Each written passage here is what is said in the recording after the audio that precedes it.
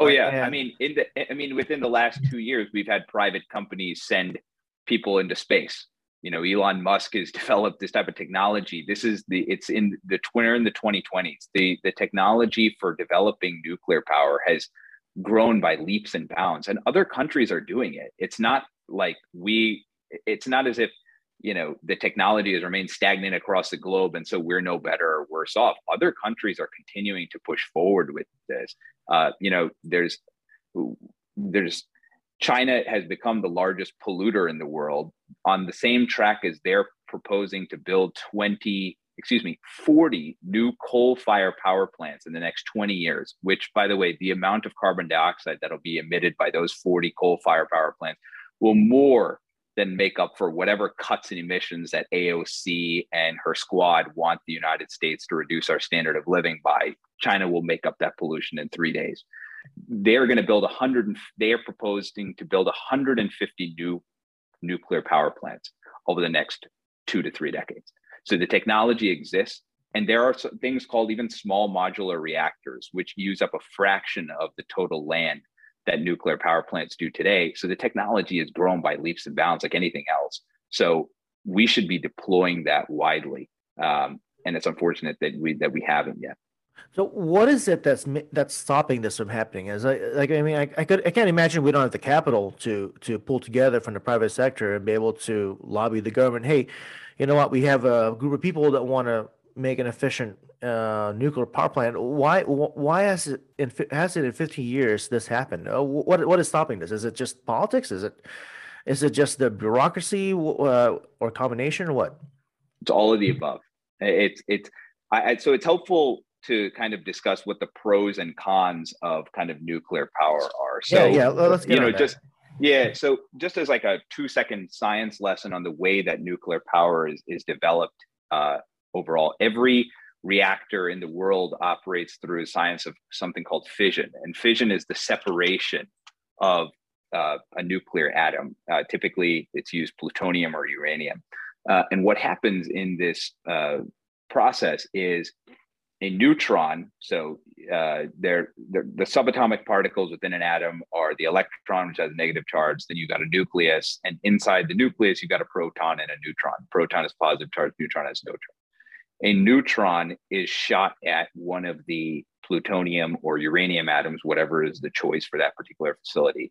It splits the atom, releasing heat and radiation. That creates more heat and radiation. It causes a chain reaction that causes other atoms to split. And so you've got a self-sustaining chain reaction. All of that is happening within a cauldron. That cauldron is submerged in water. As it gets hot, it creates steam. Steam rises, turns turbines, and creates power. So that's how nuclear power works. The holy grail of all of this, you'll hear people talk about it, is nuclear fusion. Fusion, it would be the fusing or the combination of the uranium or plutonium atoms together. That would release a ton of energy. That hasn't yet been done safely. They're testing that. That hasn't yet been done. I mean, nuclear fission is used to power most of the United States submarine fleet for the United States Navy, as well as for most of our ships. If it's safe enough for midshipmen, it should be safe enough for us. And so there are pros and cons to nuclear power. It's important to address them. I'll start with the cons. The cons are people's fear of nuclear waste. And so I mentioned that the only byproduct of nuclear power is steam. I would be remiss if I didn't mention that there's also spent fuel rods that are emitted after the production of power. However, the volume of waste is significantly lower than what people actually think. Right now, the amount of waste is stored at all of our 70, 80 plus nuclear power plants across the country. That's a big security risk, right? You would want that means it's in Vermont, it's in Texas. Here in Texas, most of the waste is actually stored in West Texas in a city called Andrews. It's actually located close to the Permian Basin, which isn't totally ideal, but they're within safe bunkers.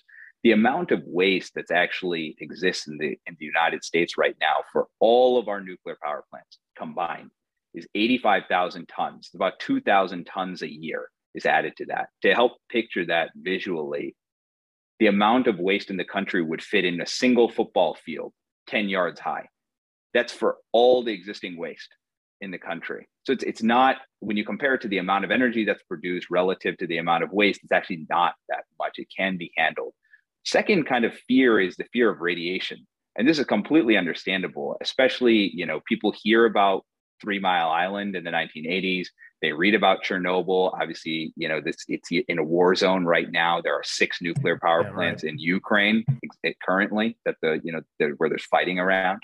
And then the Fukushima reactor in Japan. Important to note about all those 3 kind of the most recent kind of nuclear meltdowns, all of them were either due to human omission or due to, an act of God. In the case of the Fukushima reactor, the reactor didn't melt down on its own. It melted down because it was flooded by a 100-year tsunami. And so there's a concern about radiation. What people don't actually think about is, I guess, a popular misconception is that like millions of people were flooded with radiation poisoning following Chernobyl or after Fukushima. And in no way is this to minimize the amount of ecological or environmental devastation that occurred. It did. It destroyed habitats that are still only now recovering. But the actual number of people who got radiation poisoning from Chernobyl, for instance, is 136 emergency workers, of whom 28 died. Rest in peace to all of them. They're brave souls for going in and helping to fix the problem. But it wasn't the hundreds of thousands of people that you might hear kind of misinformed on this topic.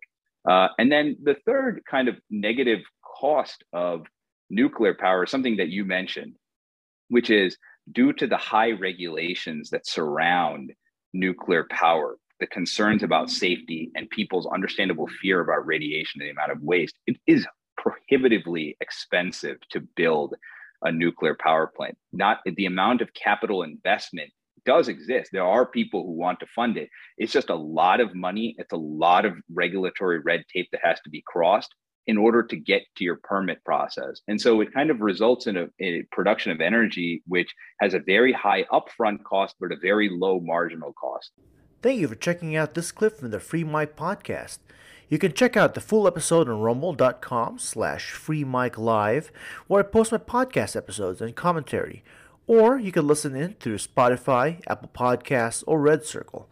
Please consider to give us a like and a follow, as well as sharing my videos. Thank you.